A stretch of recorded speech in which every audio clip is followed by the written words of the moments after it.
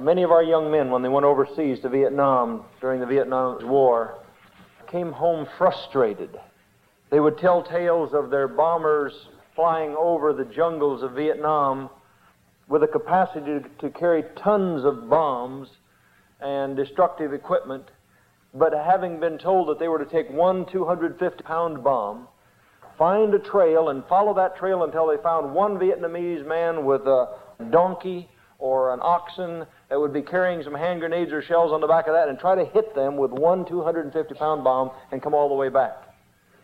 They would come back with tales of saying that when the communists would come out of the jungle and attack them from the other side of the border, come into Vietnam and begin to attack them, they would begin to fall back and they'd call for mortar shells. And they'd begin to lob mortar shells in to stop them from attacking them, but when they finally would get the victory and begin to chase them, they'd say, now lob the mortar shells on them so they can't retreat. That they would not lob the mortar shells on them. They would let them get back across the border to regroup and come back against them. And they came home totally frustrated. They said, our hands are tied behind our backs, our feet are tied, we have blindfolds on, or we're going in with just a partial amount of weaponry and shells. If we're supposed to win the war, let's win the war. And they were totally discouraged. And as I heard that, I thought, that's just the way I see the Church of Jesus Christ today.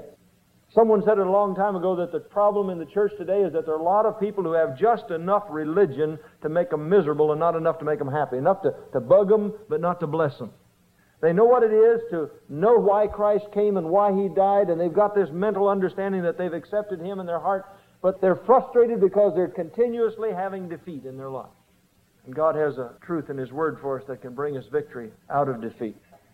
We already have the victory. It's a real discouraging thing for a nation the size of the United States to fight a war in a place like Vietnam and come away saying we won when we knew we lost. Saying we won as our men were fleeing out through the roof of the American embassy, climbing on helicopters and trying to get out of there before the communists got in and caught the last of them. Saying we won when we left billions and billions of dollars of weapons, airplanes and trucks and jeeps and bombs and mortars and everything sitting in the middle of the field for the communists to come in and take over and use now against the other nations around them in the domino effect. Today the church sings like a mighty army moves the church of God. If that were true, like I told you before, there'd be an awful lot of Christians that would be AWOL and have to be put in the brig, because most of the churches are not moving like an army today at all. They're in disarray, and the reason for it is the enemy has done his work. Father, in Jesus' name, minister truth to our hearts tonight. Make us to begin to comprehend what the message of the gospel is all about. We thank You for the Word of God. We thank You for the Holy Spirit. We just ask tonight, blessed Holy Spirit, that You'll come and give us ears to hear and hearts to understand and wills to respond to truth, to begin to act upon that which You've given us as believers. In Jesus' precious name we ask it, and for His sake, amen. I told you that in creation, when God created the world, after He created man, He told man to take dominion over all the things of the earth. Look in Genesis, the first chapter, so you see what I'm talking about here.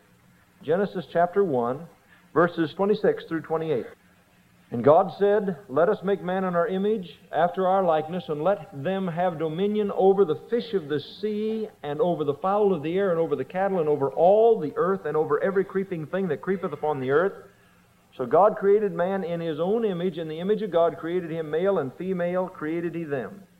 And God blessed them, and God said unto them, be fruitful and multiply and replenish the earth and subdue it, and have dominion over the fish of the sea, and over the fowl of the air, and over everything that moveth upon the earth. God says, I give you total dominion over it. I give you power of attorney. You do what you want to with it. Name all the animals. Take complete authority, subdue it, and have dominion over the whole earth.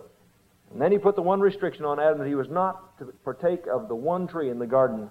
And when Eve disobeyed and took that fruit, and then Adam followed her in disobedience, God said in His Word, in the day that you eat thereof, thou shalt surely die. Now Adam and Eve did not die physically, but they died spiritually the day they partook of that tree.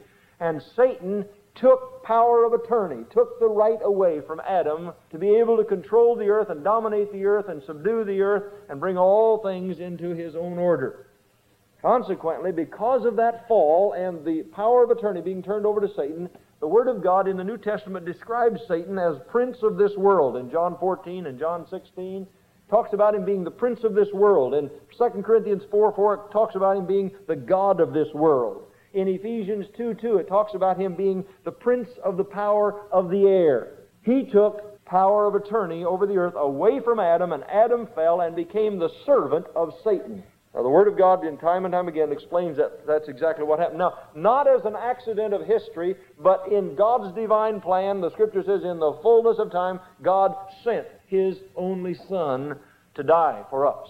God didn't just say, well, it may be a good time right about now, but according to His divine plan, He sent Jesus Christ to restore all that Adam lost.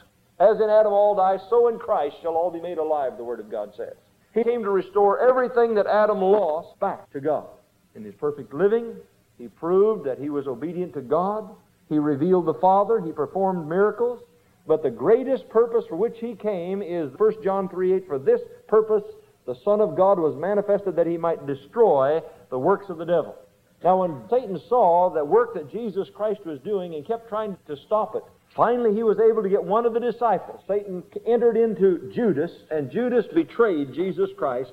And when Jesus was taken before Pilate, the crowd became totally illogical when you think about it. Here was a man, if they were to bring a whole line of true witnesses up on the stage, they'd say, well, He healed me, He caused me to see, He caused me to hear, He raised my son from the dead, He did all these things.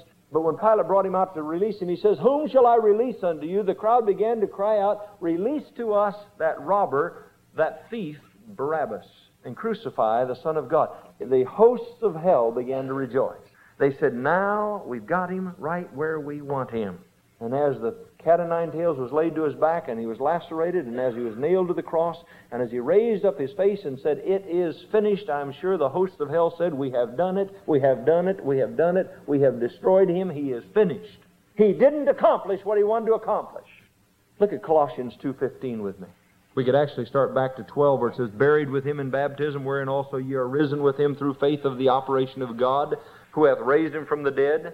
Beginning now with 13, and you, being dead in your sins and the uncircumcision of your flesh, hath He quickened together with Him, having forgiven you all trespasses, blotting out the handwriting of ordinances that was against us, which was contrary to us, and took it out of the way, nailing it to His cross, and having what? Spoiled principalities and powers, He made a show of them openly, triumphing over them in it. For 3 days Jesus Christ, the Scripture says, descended into hell, and hell could not keep its prey. During that time, the blood of Jesus was being delivered to the altar in heaven. And upon its arrival at the altar in heaven, God spoke out and said, the blood of my Son is acceptable. I will receive that as a sacrifice. And when that final work was done, the Word of God tells me that He was able to break loose from the bounds of hell and to ascend up from hell. And He appeared on the earth and was a witness before many in His day. And then He ascended to the right hand of the Father, where He becomes our high priest, and He prays for us as Lord of lords and King of kings. Far above, the Scripture says, all principality, all power, all the rulers of the darkness. Now, you've got to get this in your mind. When Jesus died for a distinct purpose of God, He rose from the dead, He ascended up to the right hand of the Father, far above all principalities, and before He left, He made this statement. What He's actually saying is, I have bought back the power of attorney on earth. For now all power, all authority is given unto me, both in heaven and on earth. I hold the power of attorney on the earth. I have defeated Satan already. It's already done. Unless you and I get that down into our heart, we'll never begin to understand the purpose of the church of Jesus Christ on this earth. Jesus said, Satan took it away from Adam, and I have come back now, and all that power and all that authority is mine. I have already, what did He say? Triumphed over the principalities and the powers. I've spoiled them. They're through. They're finished. They're defeated. Read the last chapter, the last book in the Bible. Satan is going to be cast into the lake of fire where the beast and the false prophet already are. Jesus does not have to come back and defeat him again. He's already defeated.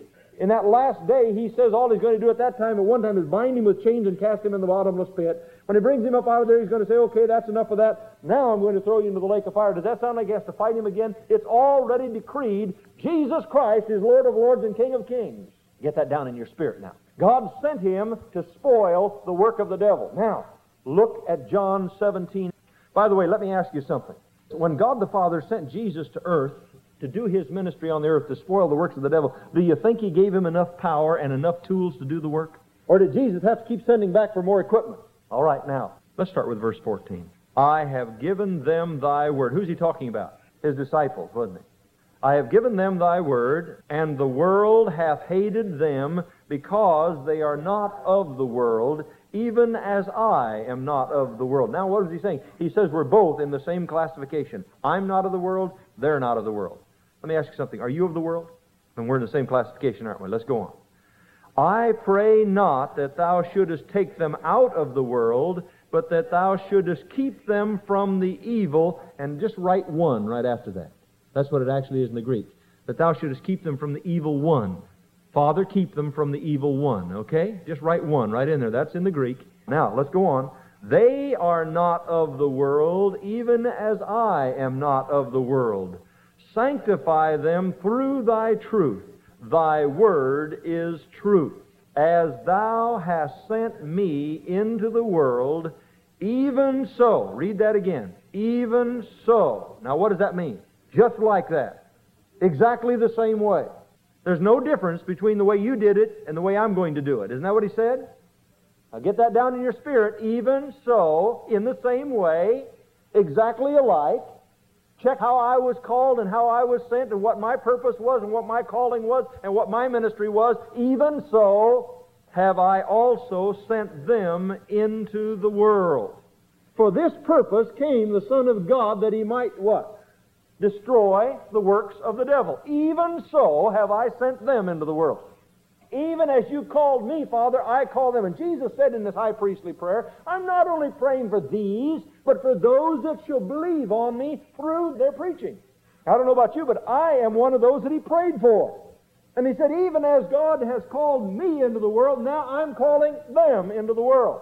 He didn't say it's only got a 50-foot extension cord, and after that the power goes off and the rest of you are going to have to go on your own. He said, I'm going to go with you, and he is power. Dear heart, that word power in the Greek is dunamos. Dunamos. It means, the word today, dynamite. You shall receive explosive power after that the Holy Ghost has come upon you. And you shall be witnesses unto me. God wants you to be dynamite for him. Satan wants you to believe that you cannot possibly be dynamite. He wants you, as the father of all lies, to tell you that it isn't for you today. You're too carnal. You're too weak. You just can't possibly have that. If God told you that you and I are supposed to be dynamite, do you suppose he failed to give us the proper equipment to do that work? You think we have to keep going back for more equipment? Or has he already made it available to us as believers? Now, listen, don't misunderstand me. I'm not trying to go around telling you that Satan isn't powerful. Any guy that can influence 1/3 of all the angels of heaven to be swayed, to leave all the glory of heaven and to rebel against God and try to commit treason and overthrow the throne of God, that guy's got to be pretty powerful. He's not all powerful, he's not all knowing, but he's powerful and he's very knowing and he's very wise. And by the way, he's got about 6,500 years of experience in warfare over us. And I guarantee you, I never go out and shake my fist in the devil's face and say, come on, buddy, I'll take you on. I don't pull that kind of foolishness. He is powerful, and that's why I know as a believer I can't go after him as Joe Webb. But you know something, that every time Jesus healed someone, and every time Jesus delivered someone, and every time Jesus raised someone from the dead, he was invading Satan's kingdom and spoiling his work. And it made the devil very, very mad. Jesus did the work of God in two specific ways. First of all, people came to him with faith, and he ministered to them. At other times, he just simply spoke the word of faith. Example, remember when the centurion came to him and his servant was very sick? And he said, will you come and heal my servant? Jesus said, I'll come right with you. And the centurion said, wait a minute. He said, I'm sorry. He said, I'm a man of authority, and I understand what it is. I say to one man, you go here, and another one, you go there, and they do it. And I know that you're a man of authority. You just go ahead and speak the word, and it's so. Jesus said, go ahead. He said, your servant's healed. Can you imagine how the demons of hell must have jumped up and down and screamed and rolled on the floor and just bellered? Jesus spoiled the work of Satan just with a word. Now remember, though, he didn't say anything except the Father told him. He didn't do anything except the Father told him to do it. You say, well, Brother Webb, what do I do? Well, number one, you start with this. What does the Word of God say? What can I say about healing? What does the Word of God say about healing? What can I say about deliverance? What does the Word of God say about deliverance? You don't have to wait around for a special, specific word for that. It's already written there. What do I have to say about going to the mission field or going out and winning people to Jesus Christ? It's all written there. It's written in the Word of God, and that's our authority. If you want to know whether you have authority to do these things, just read it in the Word. There's my authority. Now, upon the authority of God's Word in Jesus' name, that's what Jesus did, what the Father told him to do. Please, dear heart, please understand, Jesus was doing this to show us what our ministry was to be. Even so have I sent you. This world is bound up with men and women who know that there ought to be freedom and know that there ought to be victory, and they don't understand why there isn't victory. Why they can't have victory. Because Satan has made them to believe that there is no victory today. Jairus' daughter. Jairus came and said, Lord Jesus, my daughter is nigh unto death. Can you come? And he says, I'll come. You know, it's interesting how many times Jesus ministered by accident more than on purpose. As he was walking to go to Jairus' home, he was going through this big crowd of people that were there to see the miracle. Jesus said it was the wicked and perverse generation that seek after signs, and that's all they were doing. They wanted to see another miracle. But as Jesus was walking along, he stopped right in the middle of the big crowd and said, Whoa! Who touched me? Peter says, You've got to be kidding. Who touched you? He said, Man, I just can't even move. I'm so crowded here. Jesus said, No, somebody touched me. And he turned around, and he found this woman who had had an issue of blood all these years. And she knew, I imagine, according to some theologians, they think that what it was a cancer. There was an issue of blood, just bleeding, and the doctors finally said, You might as well go home and die. We can't do anything for you. Might as well give up. She said, I've heard about this Jesus. If I can just touch the hem of his garment. He had little tassels on the bottom of his apparel, and they call them crespidons, and that's the Greek word actually it was. If I can just get a hold of one of those crespidons, I know I'll be made whole. Now that's faith. He spoiled the works of Satan just by her faith, reaching out and touching him. You say, well, that was the Lord. Yeah, but how about Peter later on in the book of Acts when he walked along? The Word of God says they'd bring the sick out in the street and lay them there so that when Peter would walk by and his shadow would fall on them, they'd be healed instantly. Jesus said, Daughter, thy faith in me has made you whole. Jesus destroyed the works of the devil. Let me tell you something. I'll bet you when Jairus' daughter was raised from the dead, there was real pandemonium in Satan's kingdom. He just walked over to this daughter who had already died, and they all said she's dead, and he says she's just asleep, and they ridiculed the Lord.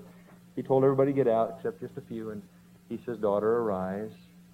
The works that I have done shall you do also, and greater works than these shall you do. God is restoring to the church power. To the church. Not this building, you! John 11:44 tells us about Lazarus. I've heard people going down under the power, but Lazarus came up under the power.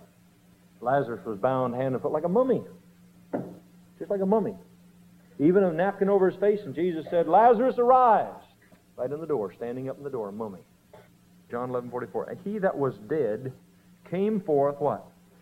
Bound hand and foot with grave clothes, and his face was bound about with a napkin. Jesus said, Loose him and let him go. I would like to just make an application here. I believe that the church of Jesus Christ today is a lot like Lazarus was when he came up from the dead. They have new life, but they're still bound hand and foot.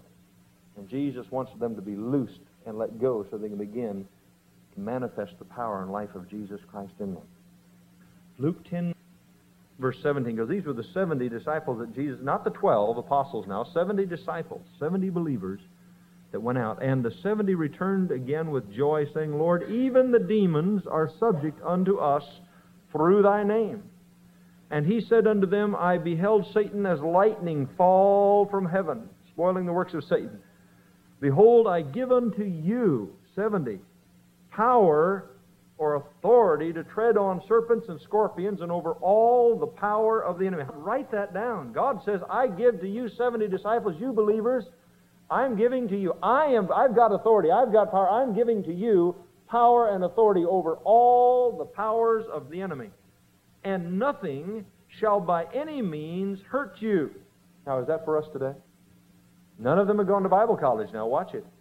None of them have gone to seminary. In fact, there are a few old, ignorant fishermen who didn't even have a decent education in there. One was a despised old tax collector. And I could go on ad infinitum as to the background of these men. And Jesus said, I give you. Not men give to you, not a seminary gives to you, not a Bible college gives to you, not an education gives to you. I give to you power and authority over all the powers of darkness. Church, please hear me. God's telling us something here. that we can begin to walk in the power and authority of Jesus Christ. He gave it to the church. Don't let Satan take it from us. He's stolen it from the body, but God's restoring it to the body. Now, do you think that God is going to limit it if we've got it? If we've received it, can't we give it? Do we have to come to this building to get it or to give it? Can we do it everywhere we go every day? In Isaiah 54:7, God spoke to the prophet and said, "No weapon that's formed against thee shall prosper." And Paul tells us in 2 Corinthians a very interesting thing about our weapons. Now, this is just for believers. If you're a believer, these are the weapons that are prepared for God's people. If you've repented of your sins and trusted Christ as Lord of your life, these are your weapons. 2 Corinthians 10, verse 4.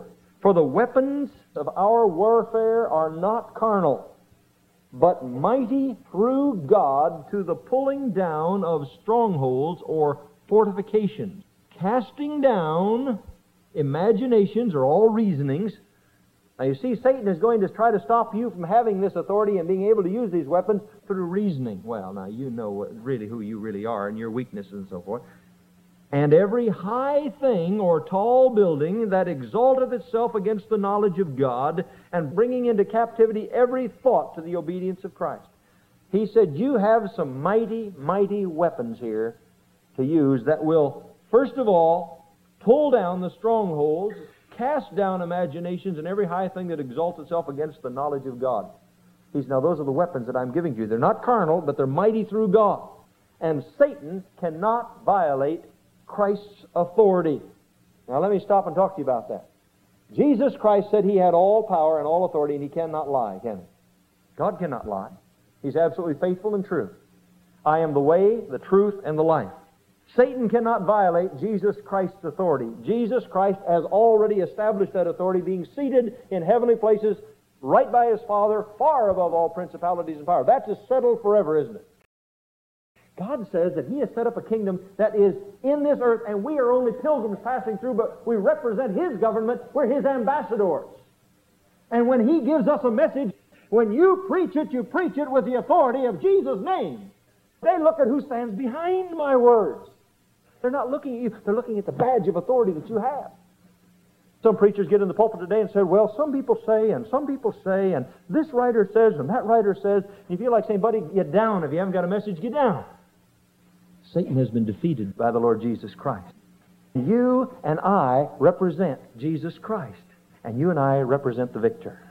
Can you just get a little badge in your mental image and put on there, ambassadors of the kingdom of God by the authority of the Lord Jesus Christ? And when you get up in the morning and say, Father, not my own righteousness, but by the righteousness of Christ, I am made the righteousness of God in Christ Jesus. I am representing you today wherever I go. And if you'll tell me what to say and when to say it, by the authority of your word, I will speak it, and I will begin to believe that the authority that stands behind my name will make those things be as they ought to be. Satan's not afraid of me, but he's afraid of the authority that stands behind me. Jesus stands behind me, the Father stands behind Him, and all the angels of God stand at His beck and call. The angel of the Lord encampeth round about them that fear Him. Now, I could get into an awful lot of examples of that and tell you that I've seen time and time again when God has performed that protection over God's people. I've seen it, and I've heard stories of missionaries that have had it. And I know there's been times when God's protected us and we didn't even know about it, and we fail to recognize that that's just the surface that we're seeing. That truth is so much deeper, and if we will begin to step out by faith and believe what God's Word says concerning us and act upon what God's Word says concerning us, that we'll begin to see the end result and begin to do the ministry that God's called us to, that the Lord has sent us to. Even so have I sent you to destroy the works of Satan. Look at Mark 16:20. Let's look at a few of these words of authority. To the 17th verse through the 20th verse. And these signs shall follow them that believe in my name. Shall they cast out devils? Every time it's in the plural, it's actually in the Greek demons, demonos. Shall they cast out demons? They shall speak with new tongues. They shall take up serpents, and if they drink any deadly thing, it shall not hurt them. They shall lay hands on the sick, and they shall recover. Who's going to have that happen? Those that believe.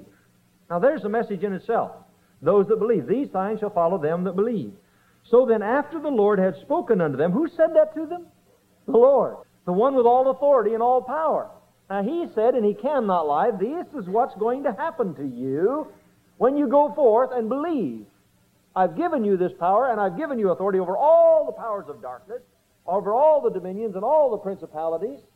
So then after the Lord had spoken unto them, he was received up into heaven and sat on the right hand of God, and they went forth and preached everywhere.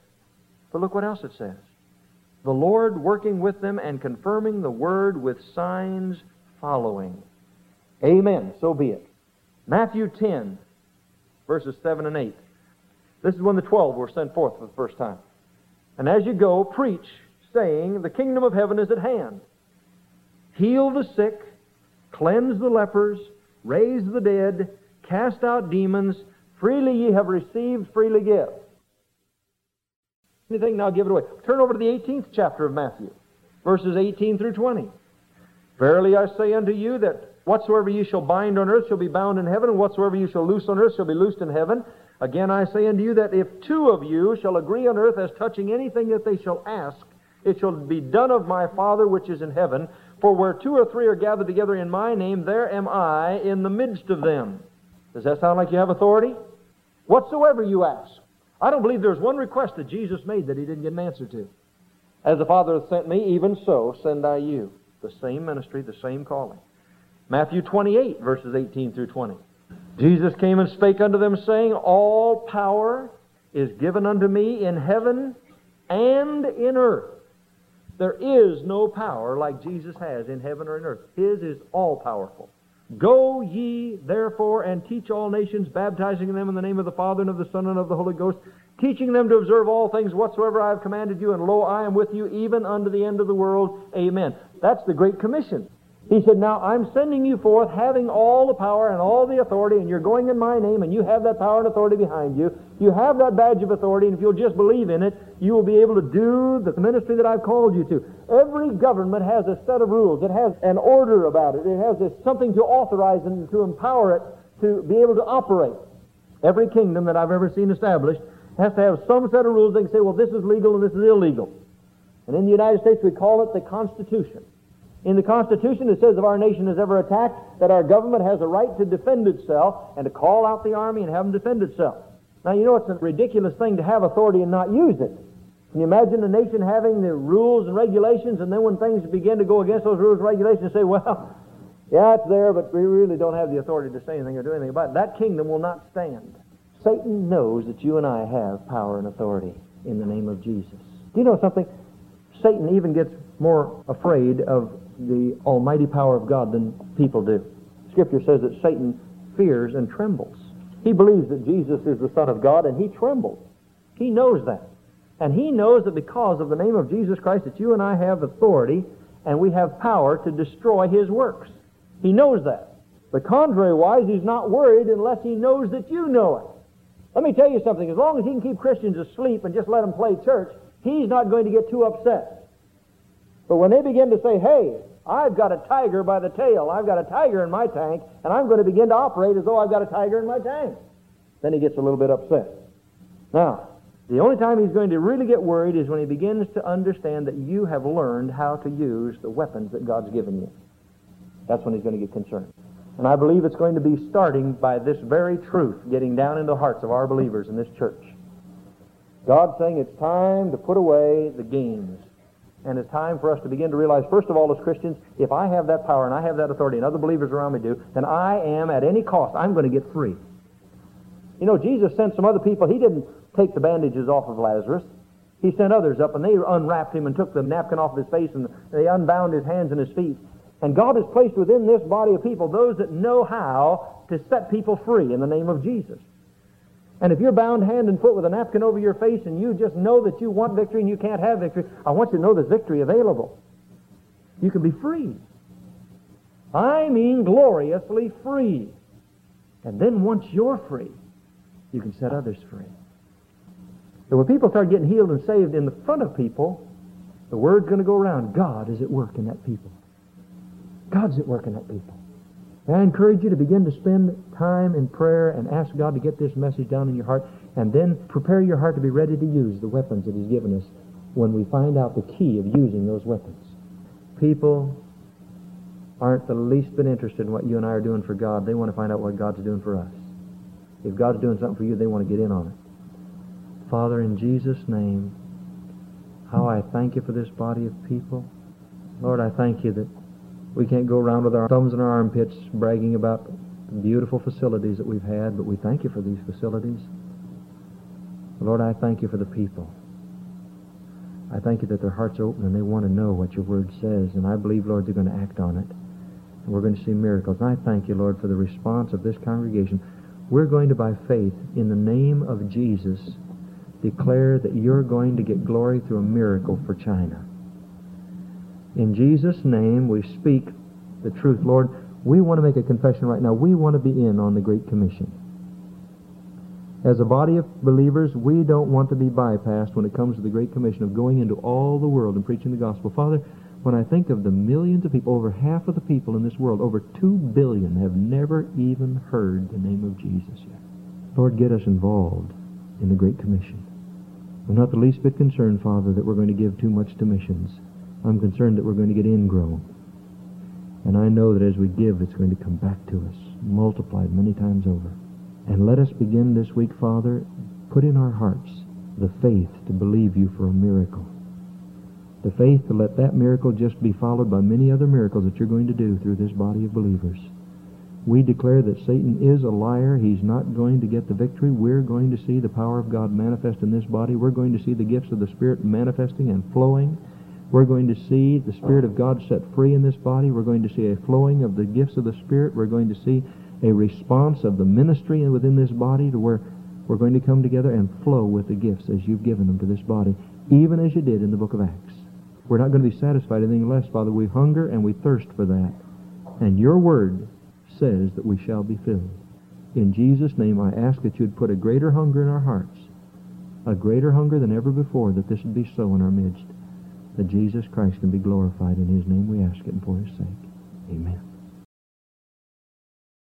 I said several Sundays ago that when God created the earth and the heavens, and then created all the creatures on the earth and created man, that God spoke to Adam and gave him power of attorney over the earth.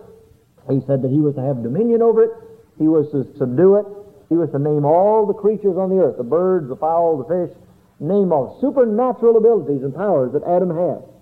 Adam received the power of attorney, and when Satan caused Adam and Eve to fall, Scripture teaches us that Satan took from Adam the power of attorney over the earth and became known at that time as the prince of the power of the air, the prince of this world, and the God of this world. And when Jesus came, the Scripture says that he came to fulfill what the first Adam lost. He was to reclaim what the first Adam lost. As in Adam all died, so in Christ shall all be made alive. And when Jesus Christ came, Satan spoke to Jesus Christ in the wilderness and declared to him what he could do for him if he'd bow down. And he said, there's only one thing I can bow down to. Thou shalt worship the Lord thy God, and him only shalt thou worship. And Jesus did not fall, and Jesus did not sin. Therefore, Satan had no dominion, no claim on him whatsoever. And when he died for the sins of the world and he descended into hell, taking our sins with him, his blood was transported to the heavenly mercy seat and was received in our behalf in God's sight as the Lamb of God that taketh away the sins of the world. And when Jesus rose, he broke the power of Satan and established a new kingdom in this world, which is the kingdom of God. Now he says, you are no longer citizens of this earth, you're citizens of the heavenly kingdom. You're only pilgrims passing through. You're my representatives. You're my ambassadors in a foreign kingdom. Satan still is the prince of the power of the air, but God has established us as citizens of a new kingdom. And when he arose from the dead, he told us that we were going to have power and authority. You see, the Scripture says, as was our text, 1 John 3:8, for this purpose the Son of Man was manifested, that he might destroy the works of the devil. And he did what he came to do. When he was on the cross, he said, it's finished. And when he rose from the dead, he said, all power and all authority is given unto me. Now you go as my representatives into all the world. And as you're going, preach the gospel. And he talked about the signs that would follow them. And as we read and listen to what Jesus said during his high priestly prayer, he said, I'm not praying just for those that are believing me right now, but those that shall believe through them. He says, as the Father hath sent me into the world, even so have I also sent them into the world. He said later on, the works that I do, even greater works than these, shall they do that believe on my name. Does that sound like power and authority? Jesus said to his disciples when he sent them out 2 by 2, Behold, I give you power over all the power of the enemy. Let me ask you something. Why would Jesus give to his disciples in the first century power that he would deny us today? He said in the last days it's going to get what? Worse and worse. Evil men are going to become worse and worse. If ever there's a time that the church needed power and needed authority, it's today. But he said that power I'm going to give you and the authority that I'm going to give you is not going to be carnal power and authority. You remember that Peter whipped out his sword when they came to take Jesus and lopped off the ear of one of the servants, and Jesus just reached down and put that ear right back on and healed him instantly. He said, they that live by the sword shall die by the sword, and this earthly kingdom is not my kingdom. I have another kingdom, and it's a heavenly kingdom. He said the weapons that we have are not carnal, but mighty through God to the pulling down of strongholds and knocking down everything that opposes itself against the knowledge of God. It's a spiritual thing, and I believe more and more we need to get our eyes off of the outward signs and evidences of sin and go to the root cause, Satan. The problem is there are a lot of Christians today that know they're saved, but they have no concept whatsoever of the power and authority that Jesus Christ has given to them, and so Satan's not too concerned or worried about it. Would you look with me at James, the 4th chapter, and the 7th verse, to see the double key to victory for saints? Submit yourselves therefore to God, resist the devil, and he'll flee from you. Draw nigh to God, and he will draw nigh to you. Now, do you notice something? That there's a requirement and then a promise. A requirement and then a promise. Draw nigh to God, that's the requirement, and he'll draw nigh to you. That's the promise. Cleanse your hands, ye sinners, and purify your hearts, ye double-minded. Be afflicted and mourn and weep. Let your laughter be turned into mourning and your joy into heaviness. Humble yourselves in the sight of the Lord. That's the requirement. And here's the promise. What? And he shall lift you up. Look at verse 7. Submit yourselves therefore to God. Resist the devil, and he will flee from you. The only time Satan will flee from God's servants is when they take the power and authority that is theirs and begin to activate it. Begin to use that authority that has already been given to them. Let me just ask you, what is the saints' constitution and basis of authority? We talked about the fact that the United States has the Bill of Rights and the Constitution. By those documents, we know what we can do and what we cannot do as a nation. People in the government say, you have no right to do that, Mr. President. How do they know? We have a Constitution, we have a Bill of Rights that tells us exactly what can be done and what cannot be done, and they're talking about making amendments to the Constitution all the time today. Well, they know what they've got to do in order to change the government. But you know, the Christian has a constitution and a basis of authority also, and it is the Word of God, signed with the blood of Jesus, who said, all power and all authority is given unto me. This is not just reading material. This is our new covenant agreement, our constitution, our basis of authority.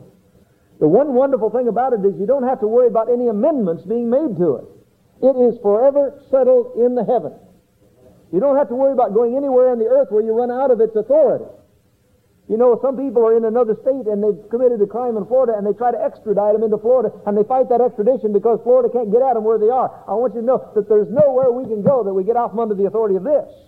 That's our Constitution, and there's no person on the face of the earth that's out from under the authority of this Constitution.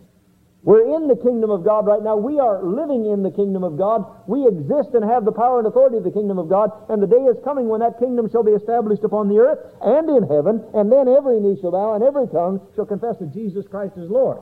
Right now, just those that are willing to do it are going to do it. But there's going to come a day when those that would not bow their knee will bow their knee, and that's the basis of our authority, and there is no greater force on earth than what is right here. Thus saith the Lord. It is written. Jesus, time and time and time again on earth, when he would come up against the powers of darkness, he would say, it is written. And he never got an argument. If we'll know this, as believers, that here is authority, then victories are going to begin to come to us. Now understand something. When you come against an enemy, he's going to do everything he can to try to dissuade you from thinking that your weapon has any effect whatsoever. And the enemy's going to do everything he can to make you and me believe that we have no authority and that we can't do damage with the Word of God, but the Word of God tells me that we can. God has given to saints an anti-Satan device an anti-Satan defense system, and Satan cannot penetrate it if we'll use it. Now understand that that's the authority that's ours. The kingdom of darkness cannot penetrate that weapon and that system if we'll cause it to operate as God says so. The weapon is this. 1 John 5:4. What weapon can you use? There's only one defensive weapon that Christians can use. This is the victory that overcometh the world. This is the winning thing, isn't it? This is the one that makes you a winner. This is the victory that overcometh the world, even Christ's faith. Let me just say to you, he's not saying this is the victory that overcomes the world, just saying I believe. There's a vast difference between believing and having faith. Satan believes that Jesus Christ is the Son of God, but he doesn't have saving faith in him.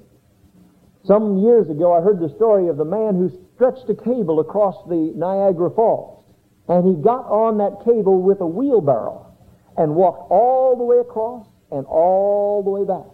And everybody was cheering. They thought it was just a phenomenal thing that he did, to walk that tightrope all the way over and all the way back. And he said, how many of you believe I can do that again?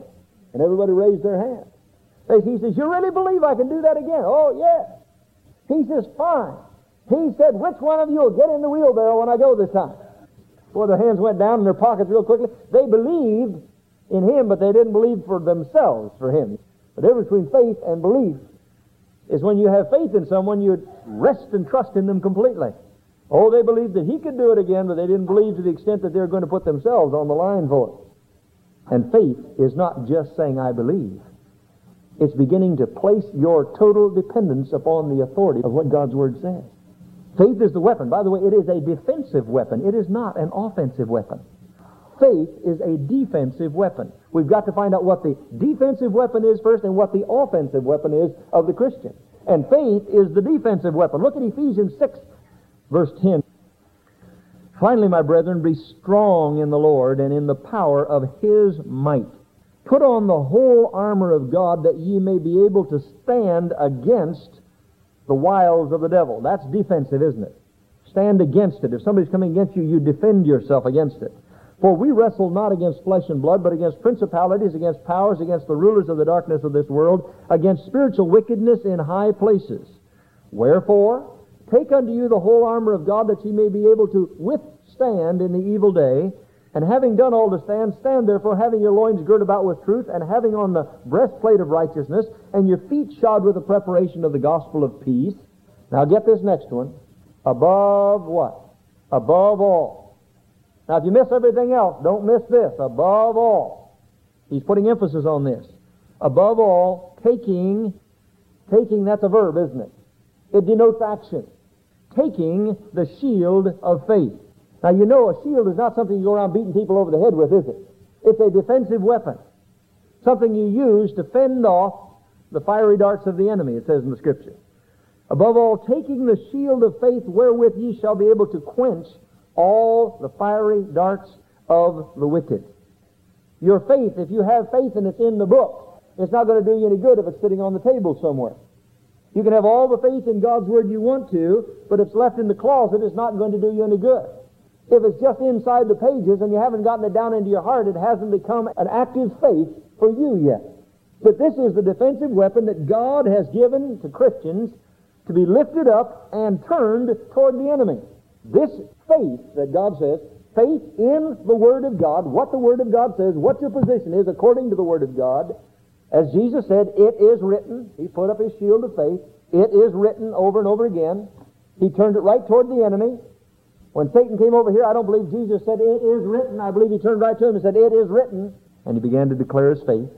Of course, I know the first question somebody asks, well, Brother Webb, what direction do I do it in? When Satan comes around, what direction am I going to do it in?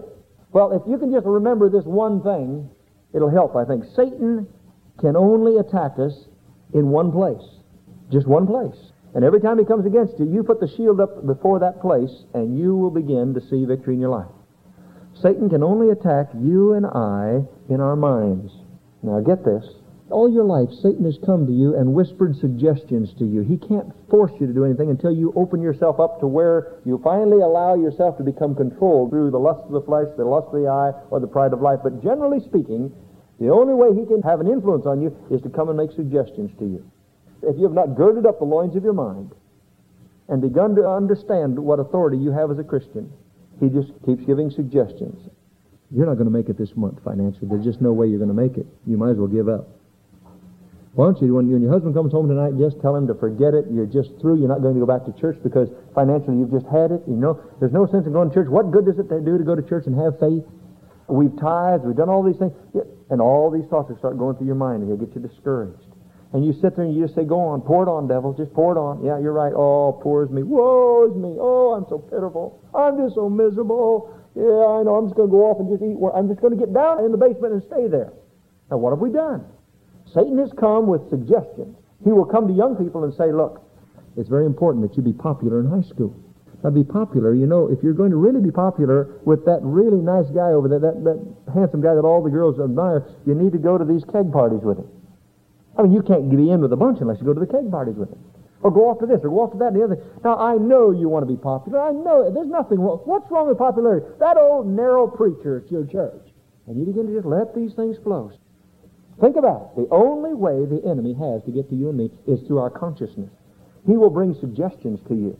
Fellas, you're driving down the street, and some pretty girl happens to walk along. And all of a sudden you find yourself driving like this, and as you're going down the road, he won't scream at you, he'll just suggest little things to you. And if your shield of faith is not up, and if your guard is not ready, those thoughts are going to go through your mind, and before you know it, Satan will have you to the place where you've already committed adultery in your mind. Now, that's the way he works. No, he never grabs you by the chin and says, look. He never twists your arm and says, you've got to do that. He just suggests something to you. That's how you create a sewer. Even society has a filtration system so that when the stuff comes through the sewage and goes back out into the streams and the lakes, at least it's filtered out. And God says that there has to be a filtration system to where Satan can only attack you and me through our mind. You want to know something? That's the way the Spirit of God's going to come to you. He's going to speak through your spirit into your consciousness and tell you truth. You and I make the deciding vote as to who we're going to obey. I'll just try to give you an example here. Let's say that you're walking down the street and you find a billfold lying here on the sidewalk. Nobody's around. You look all around. You pick it up. You take it over and you get in your car and you open it. And there is $3,000. Oh, thank you, Lord. Oh, you know how I've needed that. And immediately it starts in. I could pay off that doctor bill, and I could get some groceries in the house. I could get this fixed. I could get that fixed. I get the other thing fixed. And you look through, and at first you don't see any name or anything. And then you open one little pocket and you pull it out. This billfold belongs to such and such. The devil says, nobody saw you. The Spirit of God says, thou shalt not steal. Do unto others as you'd have others to do unto you. Thou shalt not covet. Boy, I need that money. It'd really help me. In fact, most times it'll say, boy, you need that money. You really need that money. And you see what's happening? A warfare takes place in your mind. You cast the deciding vote. And the attack is going to come in your mind. That's what Romans 12:2 is all about. Don't let the world squeeze you into its own mold.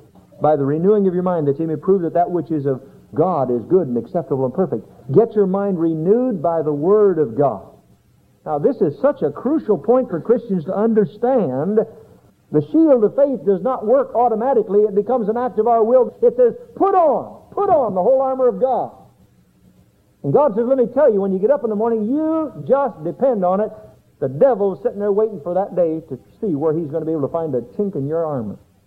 And so you need to get your shield of faith established to be able to come against him. Now, the shield of faith is not enough, though.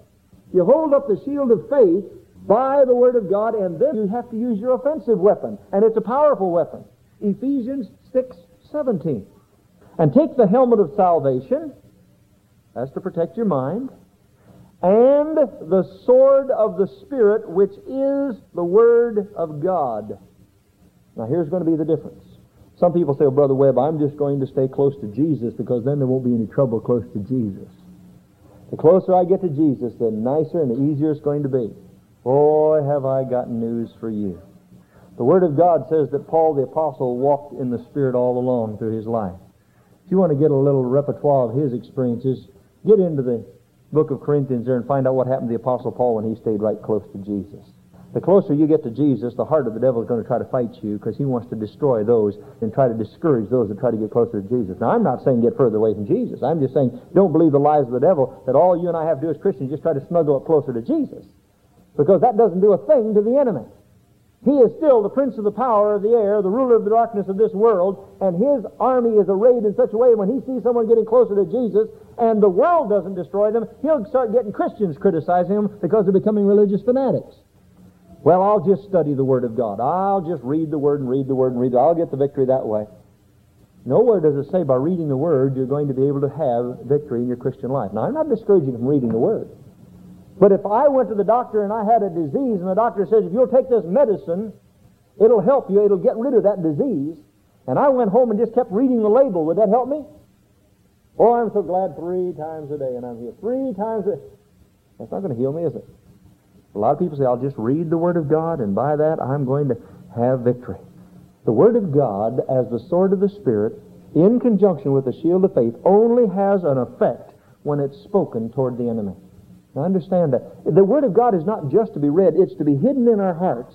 So when the enemy comes toward us in our mind, coming against our thoughts, to try to get us to do things or say things we ought not to do or say, the shield of faith goes up to know that we are ambassadors of Jesus Christ. We've been sent to destroy the works of the devil, and we turn right to the enemy and say, in the name of Jesus, it is written, thou shalt not commit adultery.